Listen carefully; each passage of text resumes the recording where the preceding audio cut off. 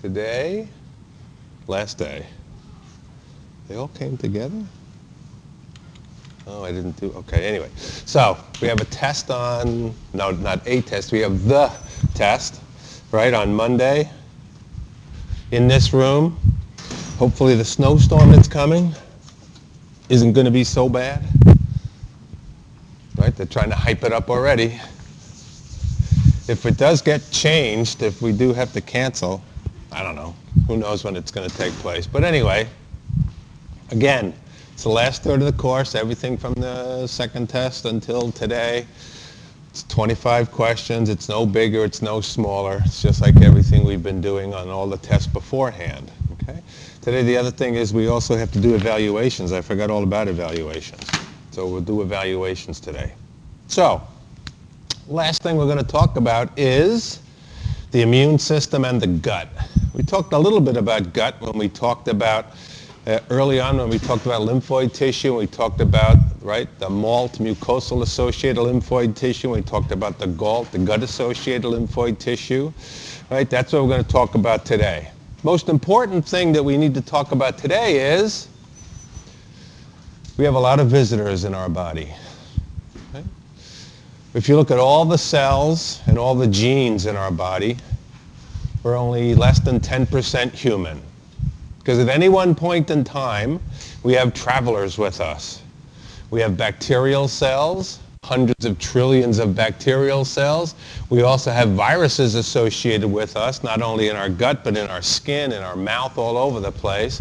And the viruses are thought to be quadrillion, right? Different viruses, virus particles themselves, 10 to the 15th. And they outnumber all of our somatic and our germ cells by at least tenfold. Right? So human intestinal microbiota, or the bacteria that live in our gut, there are about 500 to 1,000 different species that are known. And altogether, we're carrying about 3 pounds worth of bacteria with us. Right? Well, little tiny bacteria, but they end up to about 3 pounds or so. So the number of genes in the human microbiome may exceed the number of human genes by at least 100-fold. So human metabolic features are the combination of everything human and everything microbial.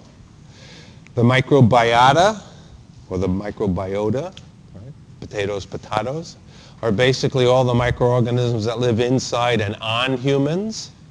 And when we're talking about the microbiome, right, we're talking about the genomes of all of these symbionts themselves.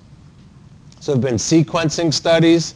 So we're looking at all the sort of pathogens and basically bacteria that are living in our intestines, in our mouth. So these are all phylogenetic trees just showing how many different species there are on our skin and our airwaves. And if we look over in here, if we look in our gut, and we look in our mouth, these are the number of different species of bacteria that are associated with us, and these are the number of genes from these bacteria that are associated with us, right? So all these things, we're all interacting between all of our little friends that we carry along and everything else. So we remember about symbiosis. It's a term typically used for this chronic association of members of more than one genetic lineages. Doesn't have to have any sort of pathogenesis involved with it, right? Although a lot of the ones that we're talking about in human biology are going to be pathogens, but a lot of them are our friends, right? Who's on Jamie Lee Curtis, right? It's always trying to sell us more friends that we can ingest. What's the name of the bacteria in that yogurt, right? Something, right? Something, right? So we're always trying to increase the number of friendly bacteria that we have, and there seems to be some sort of health benefit to that, and we can talk about it in a minute. So these symbionts are going to offer some sort of mutual benefit, right? Some of them can be easy or difficult to observe. Some things we have no idea about the connection, or we're in the middle of investigating the connection right now. So these can be anywhere, anything from exchange of nutrients or other products There's some sort of protection, transportation, structural integrity. Maybe we give the bacteria some sort of structural integrity as a walking incubator that we're going to be able to be involved with. So if we think about why this is probably taking place, bacteria are the original colonizer. Well, I don't want to say that, because that would make it sound like there might have been no sort of primitive organisms even before bacteria. But as far as we know, right, bacteria have been here for about 4 billion years or so. Every sort of area, every niche, every place we can look, we can find all sorts of different bacteria, from the deepest parts of the ocean, right, to the hottest hot springs, and even into solid rock. Some sort of investigations are coming. And there was even there was a paper that was published just 2 weeks ago, where investigators in the Arctic were doing some ice cores, and they think they've found bacteria that have been living miles and miles underneath in frozen solid ice for the last couple of thousand years, and they're going to thaw them out and take a look at them. So bacteria can basically live any place. Animals only appeared about 1 billion years ago. So we all evolved together. All of our eukaryotic ancestors and the prokaryotes all evolved together. So we've been talking about this. These innate immune systems are definitely universal among all animal phyla. So infections are a constant selection pressure over evolutionary time. Right? We are responding to the bacteria, and they are responding to us. That's the battle that has been fought for eons. Animals also evolved codependence on microbes, right? Some of which are required for normal development and reproduction. You think about termites. Right? The only way termites can digest wood, the only way they can digest cellulose, is by having certain bacteria inside their gut. And those bacteria are secreting products that the termite are using as an energy source, and the bacteria are using the cellulose as an energy source. So we have all sorts of different examples of how this is taking place. And I'm sure in microbiology courses, people talk all the time, right, about this innovation through symbiosis. Some people think that things like mitochondria and chloroplasts were free-living organisms at one point of view that we sort of co-opted.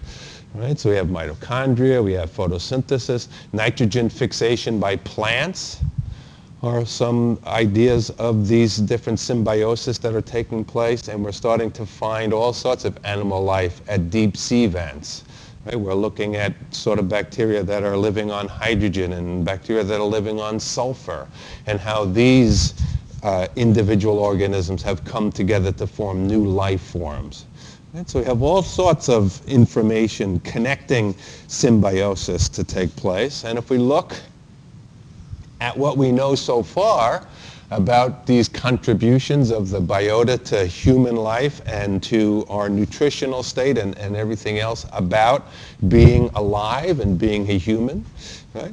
We know the synthesis of vitamins and harvest of otherwise inaccessible nutrients are carried out by bacteria, right? Metabolism of xenobiotics and other metabolites, we're going to use them. There's evidence to suggest that renewal of gut epithelial cells and cardiac size, that's kind of in quotation marks, are involved and somehow right, directly linked to our friends in our guts. And we also have development and activity of the immune system, right? We have things that we would be interested in talking about. So around 2006 or so, people started looking at this. By 2006, we had the capability in terms of instrumentation to perform these massive sort of DNA synthesis projects, right? Metagenomic analysis of every single organism that is living in our gut. Right? The price got low enough where this, even though it was still a tremendous undertaking, it still got to the point where technologically we could do it. So around 2006 or so, people started to do this. And they were looking to see if they could do it, and they were looking to see how many different organisms were going to be associated with our gut. So the way they did it, right, Craig Ventnor's whole genome shotgun sequencing, they didn't sequence everything, they just sort of sequenced different RNAs, different messenger RNAs, instead of looking at the entire, right, sort of genome, although now they've been doing genome studies totally, right? So they studied these mixed microbial communities, and they were able to get information. They compared these RNA sequences, right, with PCR of RNA sequence, and they analyzed metabolic pathways with known clusters of these bacterial groups, and they put all this information together to start to make individual sort of comparisons. So what they're going to do is they're going to take, right, 16S ribosomal RNA, and each individual species has a unique ribosomal RNA. Right? So if you start sequencing ribosomal RNA, and that's what they did, right? They took stool samples from volunteers, and they found the different bacteria and different archaea, right? These different other life forms by sequencing this ribosomal RNA itself, and they started to construct trees. Now clearly, I can't even read that, right? So I don't expect you all to read that, but in the final analysis, they found all sorts of different, or they were able to find, right? They were able to do all their sequencing, they were able to make their sequence comparisons, and they were able to make up phylogenetic trees to look to see which bacteria were present in the gut. And a couple of different phyla were discovered that made up about 99% of all the bacteria in the gut itself. And again, we're not going to get into the microbiology. I'm sure there's some very interesting things about, right, about Bacteroidetes and Firmicutes, right, these different phyla and why they're in the gut, right? We could probably talk about this for 4 or 5 different lectures. We're not going to do this because we need to get what's going on inside the immune system. So you put it all together, and when you start comparing individuals, right, most metabolic functions were similar between individuals, between individual humans that they looked at. There was a lot of conservation in the phyla and the different individual species of bacteria that were present in the gut. And these differences, right, in a few functional different categories, and a lot of these differences were probably caused by differences in diet and lifestyle. So we got all this information together to see all these changes that were taking place of these bacteria inside our gut. There have even been studies now to suggest, right, that things like obesity, right, could be treated by eliminating certain bacteria and trying to promote the growth of other bacteria. Right? So there's all sorts of information that's coming out from all of these different studies at this point in time right now. So if we look at the bacteria in the mammalian gut, what we can see is that most of us, well, not most of us, but all of us, all mammals in general, are going to be infected during birth. Right? And by infection, I don't mean infection as being a bad thing. I mean infection being a good thing. Right? In terms of changes that are going to take place, there's going to be a big change in communities at weaning. And we're going to go mostly from aerobes to mostly anaerobes themselves. So if you look at sort of development itself, right, in pregnancy, we have a sterile, right, gut. In utero, we have no bacteria living in our gut. Right? We can thank our trophoblast and we can thank our moms for protecting us from all the bacteria. Right? But in utero, there's nothing. After birth, you can start to see, again, these are different species that are going to start to colonize the gut itself, right? And depending upon C-section or vaginal birth, we can get differences in colonization. As we go from breast milk or liquid food to solid food, we can start to get changes. And these bacteria will now be involved with carbohydrate utilization. They're going to help us to break down carbohydrates and use them. Right? That's part of the symbiosis right there. And if we get into adulthood, we can see changes in different diseases. We can see changes in obesity as we're taking antibiotics, changes in allergies, right? We'll talk a little bit about a theory that sort of suggests how allergies are so prevalent these days, right? So we can see different immune functions taking place here as well. Right? So as these bacteria are growing and colonizing our gut, right, it's changing all the time. As we're taking antibiotics, we're changing our gut bacteria. Okay? So the differences between individuals that reinstate themselves following antibiotic treatment. So when you take antibiotics, you're going to kill a lot of the bacteria in your gut. Clearly, we're taking those antibiotics to get rid of any sort of pathogens, and to help the immune system, but then the ability of those beneficial bacteria to die during antibiotic treatment are going to be able to take place, so we're going to have to reinstate that. We can find common bacterial types across individuals, and we can find some species with specialized communities, so individual populations. There will be difference in gut bacteria between individuals living in Asia and individuals living in Europe, between individuals living in Europe and individuals in the United States. So all this information is coming to the forefront these days, right? We're looking at all these things that are taking place. We're starting to find a lot of information, right, about diseases and these sort of bacteria that are taking place. So during antibiotics, as we're taking antibiotics, and also during excess alcohol abuse or use, we can eradicate most bacteria in the gut itself. This is going to change us. So we're going to go to a sterile gut, and this is going to be followed by some sort of unusual progression back to the original state. So those bacteria are eventually going to recolonize our gut. And these changes that are going to take place, right, are going to have consequences in our digestive efficiency, metabolism, fat deposition, obesity, right, as we're going to get recolonized. So if some different bacteria are recolonizing, right, we could have these sort of changes that can take place, right, of the bacteria that are in our gut, right? We're looking not so much on the immune system still. We're sort of looking at sort of general nutrition and general sort of life functions. But life as we know it couldn't take place if we didn't have our microbial friends. We've been talking a lot about trying to kill our microbial friends, but some of them aren't going to be killed. So we can talk about changes. And these changes that are taking place, right, are called, or is called, dysbiosis.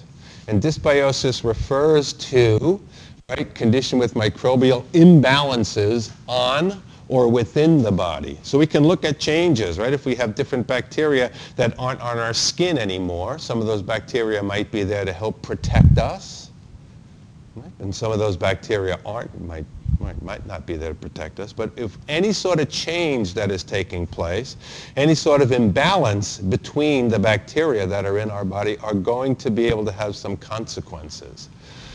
It's going to be most predominant in the digestive tract or the skin, but it can also occur on any exposed surface, right? Remember when we talked about innate immunity, we talked about any exposed surface, such as the lungs, the mouth, any of our sinuses, right? Our ears, our nails, our eyes, anything that's exposed to the outside world, right, is going to be affected. And there have been studies by looking at individuals, right, at certain disease states. So we have associations with several different illnesses. So things like irritable bowel disease or Crohn's disease. There's information to suggest rheumatoid arthritis, type 2 diabetes, asthma and allergies, and even things as diverse as chronic fatigue syndrome. Right? There are links, there are genetic sort of studies that have been done that can link changes in our microbiota to these different disease states. Right? So all these things are going to have effects on our bodies themselves. Right? So if we look at certain sort of bacteria so far, right? We have probiotics and commensals, and we also have pathogenic microbes that can overpopulate at any one point in time. We talked a little bit about parasites, we talked a little bit about yeast, but in terms of different virus, right, that can be considered to be pathogens or, right, bacteria or viruses themselves. Or, on the other hand, right, we have sort of probiotic ones, right? Lactobacillus, the bifidobacteria, those are the two ones that you can find in certain types of yogurts. Right? And those are the ones that people are trying to promote the population of the gut itself. So we have a lot of information, or a lot of information is now coming forward about how all these different bacteria in these different phyla and these individual species are going to have effects on disease states. So some of these bacteria are there helping us, and some of these bacteria are there that are, right, not going to be able to help us. So if we get into, right, the immune system itself, if we talk about immunity and defense, right, in general, we can look at, right, sort of the major talking points to these different bacterial phyla or species that are inside our gut at any one point in time. So they're going to be involved with neutralization of bacterial toxins. Our mucosal barriers are going to protect against infectious microbes. So certain microbes that are pathogenic or infectious aren't going to be allowed to come into contact, right, with certain areas inside of our intestines. Well, we'll talk about intestines since we're talking about the gut. Some of the bacteria are going to be able to come in contact and communicate with the immune system. Right? Bacterial surface molecules are going to affect the immune system functioning and development. Some of these bacterial molecules, either on the surface or ones that are going to be secreted, are going to be able to try to defeat the immune system. Some of those other molecules are going to be there to try to ramp up the immune system and defeat some of the some of the pathogenic bacteria. So some of these non-pathogenic bacteria are going to try to stimulate the immune system. Right? So they're going to basically turn on their bacterial comrades, their relations, and allow the immune system to destroy them while they themselves are not destroyed. Right? That's where the symbiosis comes from. Several species of bacteria, right, are going to be able to control or kill other pathogens, like other bacteria, or, right, certain fungi. So we have this unbelievable, intricate dance that's taking place inside of our gut between bacteria that we want to keep in our gut because they're beneficial to our gut in terms of nutrition, and other bacteria that we want to try to destroy in our gut because they're going to be non-beneficial, right? Because they're going to be able to cause infections, and those are the ones that we want to try to get rid of themselves. So, what do we know about how these microbes are going to be able to interact with the immune system? How these microbes are getting along inside of our gut? Well, what we know is that there are a bunch of different mechanisms by which signals from the luminal microbiota are transmitted to the immune system, into the GALT. Remember we talked about the GALT, the gut-associated lymphoid tissue. So remember, the luminal side is the side of the intestine that is the tube itself. It's the tube where our food digestion is going to be able to take place, right? Where all this information is going to come to the forefront so that our immune system is going to be able to communicate with bacteria inside of our gut. And basically, this is going to take place by a specialized cell that's inside of our intestine or inside of our gut. It's called the M cell. So you remember, right? We sort of got to set our Wayback Machine to remember when we were talking about the malt and the GALT, and we were talking about Peyer's patches. Peyer's patches were areas along the intestine itself where B cells and other immune cells were going to congregate, right, inside. And this congregation is taking place near the M cell. So the M cell has been identified histologically. It's also called the microfold cell. and it's in intimate contact with the Peyer's patches. So here's our blood system, and we have lymphocytes coming out. Remember when we talked about the ability of the lymphocytes to be able to travel around and through, right? This is another place where this lymphocyte recirculation is going to take place inside the gut. We have lymph vessels. We have other sort of these secondary immune organs that are in the same place in certain areas, lining along of our intestines themselves. So these M cells are a little bit different. They're in the Peyer's patches, and they have the unique ability to take up antigens and transport them across the cells themselves, right, by the process that's called transcytosis. We've talked about transcytosis before. Remember when we talked about the IgA molecule interacting with, right, the receptor on the surface and making its way across? Right? When we had dimeric IgA, and we're going to turn into secretory IgA, we talked about the ability of the IgA to move across. The same thing is going to take place. And that's what's going on inside these M cells. So these M cells can take antigen, transport it across the cell itself. Remember, we're not going to open up these gap vessels at all because we got all sorts of nasty chemicals inside of our intestine, right? We got all sorts of nasty bacteria in there. So it's this M cell that's going to be able to do all of this transport across so that we can come into contact.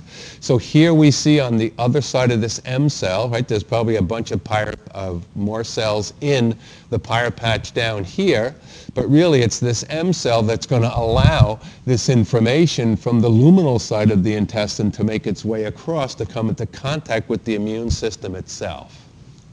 So the M cell can take antigens, can take, right, sort of pathogens or bacteria or antigens from those and bring them across, so it is going to come into contact with the cells themselves. So the other thing about the M cells, where these M cells are sort of lining along here, is you can see in this picture they really don't have any villi. Right? And it's these villi, or right, these cilia on the surface that are involved with absorption. So this is a histological sort of difference between the M cells and the rest of the epithelial cells that are lining the intestine itself. Right? So we have a lot of information. People are really starting to look again at the anatomy of the intestine, or all of our sort of lining cells. So you could imagine that probably places inside the lung itself. Here we're looking at the intestine, but inside the lung we could probably see a similar sort of thing that's going to be able to take place as more people start to investigate, right, the anatomy of the lung. We're probably going to see cells and sort of mechanisms that are going to be very similar to what's taking place right here. So we have all this information that's taking place so that we can see these things as they're being able to take forth inside the intestine itself. We also have, right, these interdigitating dendritic cells that extend processes into the lumen, so the dendritic cells can come into contact. Remember, the dendritic cells were the professional antigen-preventing cells. Right? So we have these professional antigen-presenting cells. So there's a picture of them. Oh, we don't have so much of a picture. All right, I have a picture. I have a different picture where we can show. But the dendritic cells themselves can put their processes out into the luminal side of the intestine as well, so that they can take and they can sort of interact with pathogens out here and then take that information back down to the cells inside the Peyer's patch or inside the lymph vessels themselves. Right? So we have all this intricate communication that's taking place. And we can get activation of innate immune receptors on epithelial cells themselves. So we have all this way in which, right, these signals are going to make their way across the barrier that is, right, that is the intestine itself.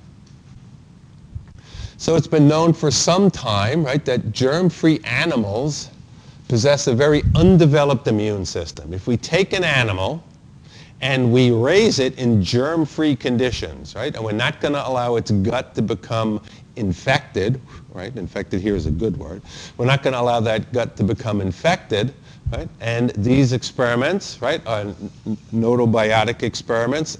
Basically, they're going to be germ-free from birth.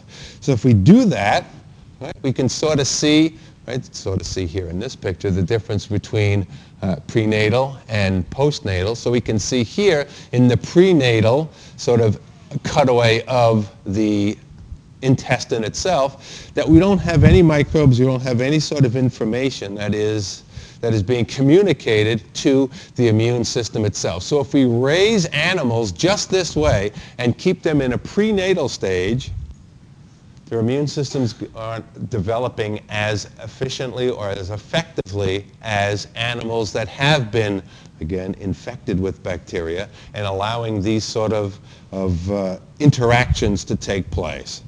So there are other cells, right? There's all sorts of cells that we can identify inside the lining of the intestine itself. So we have goblet cells, and these goblet cells, right? We have a lot of goblet cells in here. The goblet cells are the cells that are going to secrete mucus, right? So again, your intestine is just sort of full of mucus, and the mucus is there to act as a lubricant.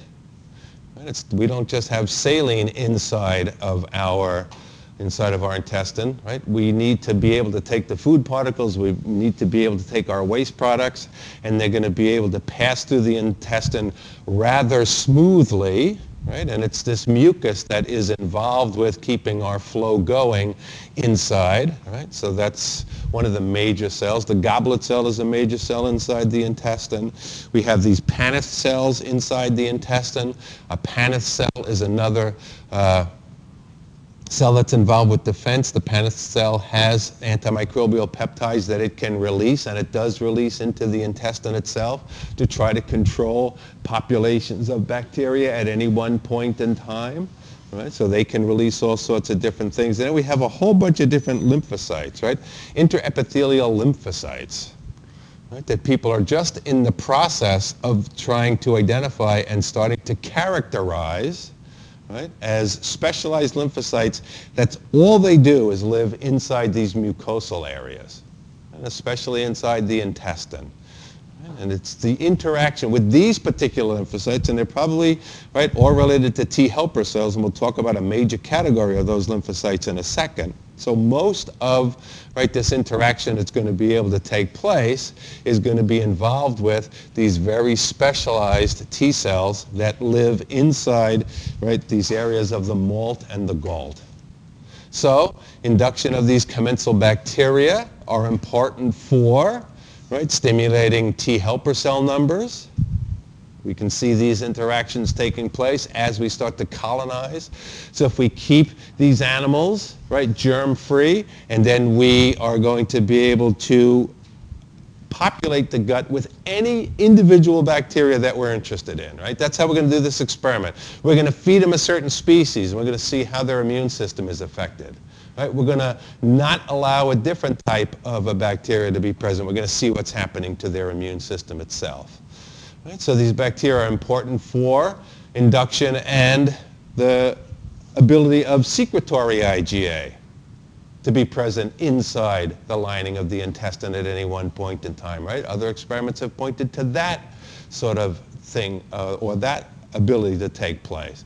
The development of these gut-associated lymphoid tissues themselves, and how the T cells and the B cells and the Peyer's patches are going to be able to come together and start to interact inside the lining of the gut is important, right? It seems that bacteria are involved with these processes as well. Right? So we have all this information that's taking place that is allowing, right, this signaling to come into effect and to take place. So we can see, right, if we're looking at the interaction of the bacteria with the immune system, right, the bacteria themselves are going to be able to direct the formation and the direction of the immune system by the bacteria coming into contact directly with the immune system and by receptors on the cell surface of the bacteria, by indirect ways in which signals that we really have no idea about and certain proteins that have been starting to be characterized, and how these signals are going to interact with the immune system and drive the development of certain subsets of T helper cells at any one point in time. And then similarly, we have the ability of these same sort of subtypes of T helper cells and other cells like dendritic cells to be able to release cytokines and release other sort of factors that are going to come into contact with and stimulate either the proliferation or the inhibition of certain bacterial species inside the gut itself.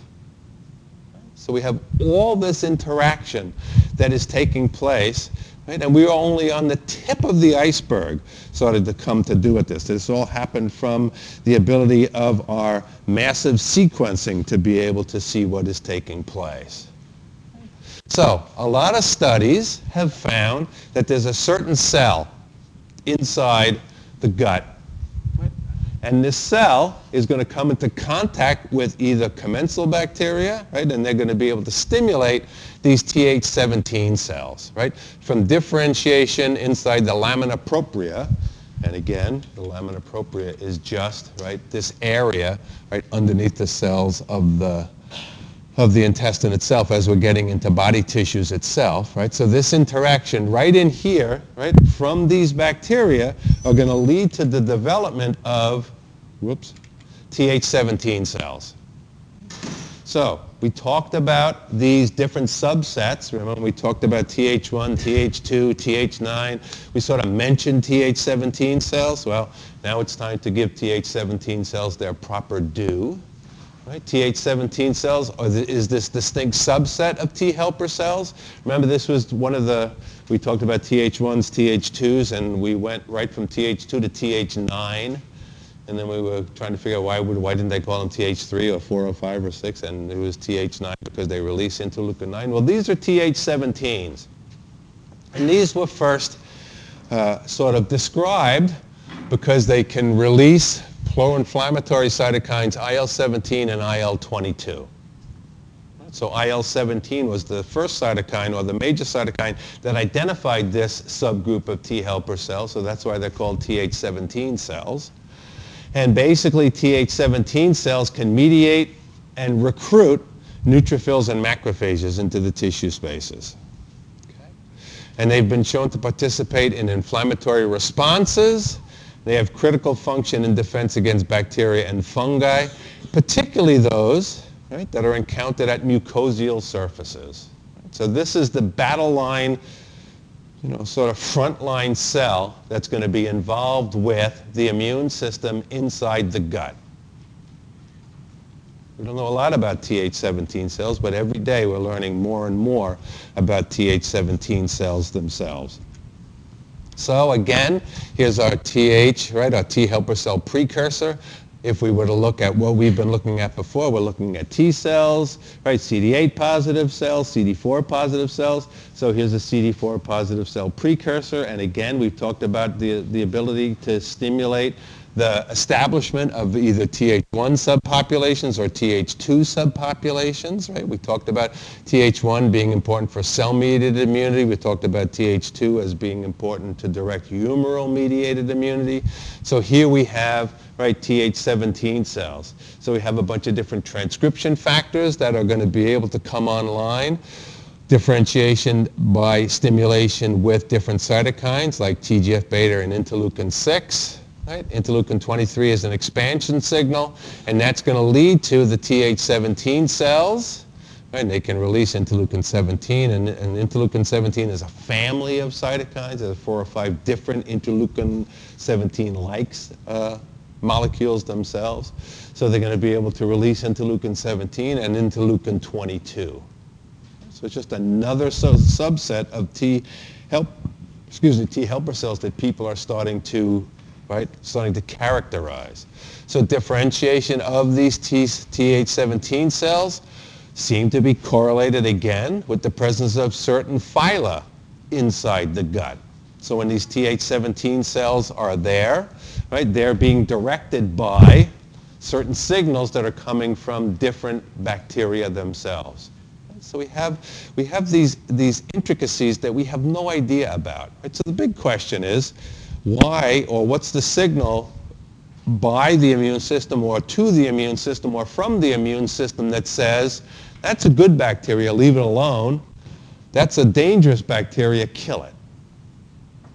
We're not even going down that road yet. We're not even close to knowing why that's taking place, right? Why the immune system is not destroying certain bacteria, but it is destroying other bacteria. So if we look now and we start to characterize Th17 cells themselves, so the absence of these Th17 cells, right, by the bacteria could be accomplished by increased regulatory T cells in the lamina propria. So it looks like the bacteria are giving signals in this balancing act between these pro-inflammatory Th17 cells and those anti-inflammatory T regulatory cells. Remember, we talked about T regulatory cells as being the cells that are involved with dampening the immune response or turning off the immune response. This suggests that the composition of the microbiota itself, the bacteria themselves, are regulating this Th17 T regulatory cell balance inside the gut. So it's as if now we are allowing the bacteria to dictate the immune response. Right? Throughout the whole semester, we've been talking about, no, we got to go attack bacteria, we got to turn on the immune system, and now there appear to be signals by which the bacteria can direct the immune response. And this is going to be able to influence, no question, intestinal immunity, things like tolerance, and susceptibility to those inflammatory diseases that we were looking at before. So we get down, and this cartoon sort of tries to sum up what's taking place here, right? So we have this interplay, or apparently this interplay, right? So if we have the healthy microbiome and we have certain bacterial species, right? Like B. fragilis, and I forget what SFB, but it's an unknown bacteria, right? So changes in the genome to be able to have regulatory cells and Th17 cells, right, together, pro-inflammatory and anti-inflammatory signals taking place. In terms of dysbiosis, if we have increased pro-inflammatory bacteria or decreased anti-inflammatory bacteria, whatever that means, right? Different bacterial species that are going to give signals for pro-inflammatory or anti-inflammatory, we're going to get out of balance, right? We can have more Th17 cells, more T regulatory cells, right? Or any sort of imbalance between T regulatory cells and Th17 cells appear to be the key by which, right, the immune system is interacting with and responding to these bacteria in our gut themselves. Studies have also identified, right, B. fragilis as capable of inducing Th1 systemic immunity. Right? So now we have the ability not to sort of direct Th17 cell formation, but to direct Th1 cell formation, as well as, right, this would be a pro-inflammatory, right? We're going to stimulate cellular immunity. And at certain different times, these bacteria can induce the production of IL-10. Remember, IL-10 is the major anti-inflammatory cytokine. And to be able to get that anti-inflammatory signal, these bacteria can stimulate the release and the synthesis and the appearance of T regulatory cells. So we have all this interaction, all this information that is taking place at any one point in time. Do we have time? You can write real. No, we don't have time. I mean, again, we could go into the biome depletion theory, but that's sort of something that's brand new. Suffice it to say, this is probably the number one area of immune research right now. We've talked about other areas that were hot, like dendritic cells and mast cells. But this is probably the hottest area right now. Right? And it all was brought about because we finally learned, right, how to sequence a genome for under $1,000. It's still hard work, but it's getting easier and easier and easier. All right. Wow. Can't believe we made it through that. So, everybody knows who's in 378. Everybody knows who's in 380, right? If you're in 378, you're going to write 378 on top of the page. If you're in 380, you're going to write 380 on the top of the page. The yellow part is the part that, yeah, it is just the lecture part, right? Everybody did everything for the, right, in the lab. You already did the lab component. Lecture itself is 380. If you're taking lecture plus lab, right, you'll take, oh, I'm going to have to go, John, can I have a few of those? We didn't get the front row. Oh, okay, sorry. So you need those, you got those, you got those. And you guys are going to need some of those. You're going to need some of those, and some of those, and some of those, and a bunch of those, bunch of those, yeah. The what? Well, as of last night, the brand new one, that one is there. So yes, it absolutely is there. Right, and if you have any sort of written comments, that's what the green one is for. I have pencils. Anybody need pencils? Oh, yeah. Well, I'll bring it across. You don't have to move, don't worry. Oh, sorry. And here's some of those. And here's some of those. And here's some of those. What do you need? Yellow sheets. What's? Oh, they're coming. Now I have too many.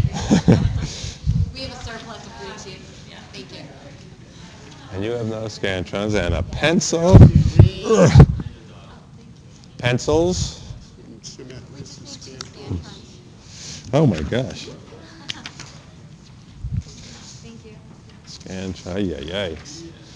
All right, so pencils, scantrons, yellows or greens? Anybody? Bueller. Okay. All right, when you're done, if you can just put them down here. John is here to make sure that I don't intimidate you and tell you to put down nice things. So, that's right. We'll bring them back and track you down. So, test on Monday. Sorry, no, final on Monday. Oh, I'm still recording.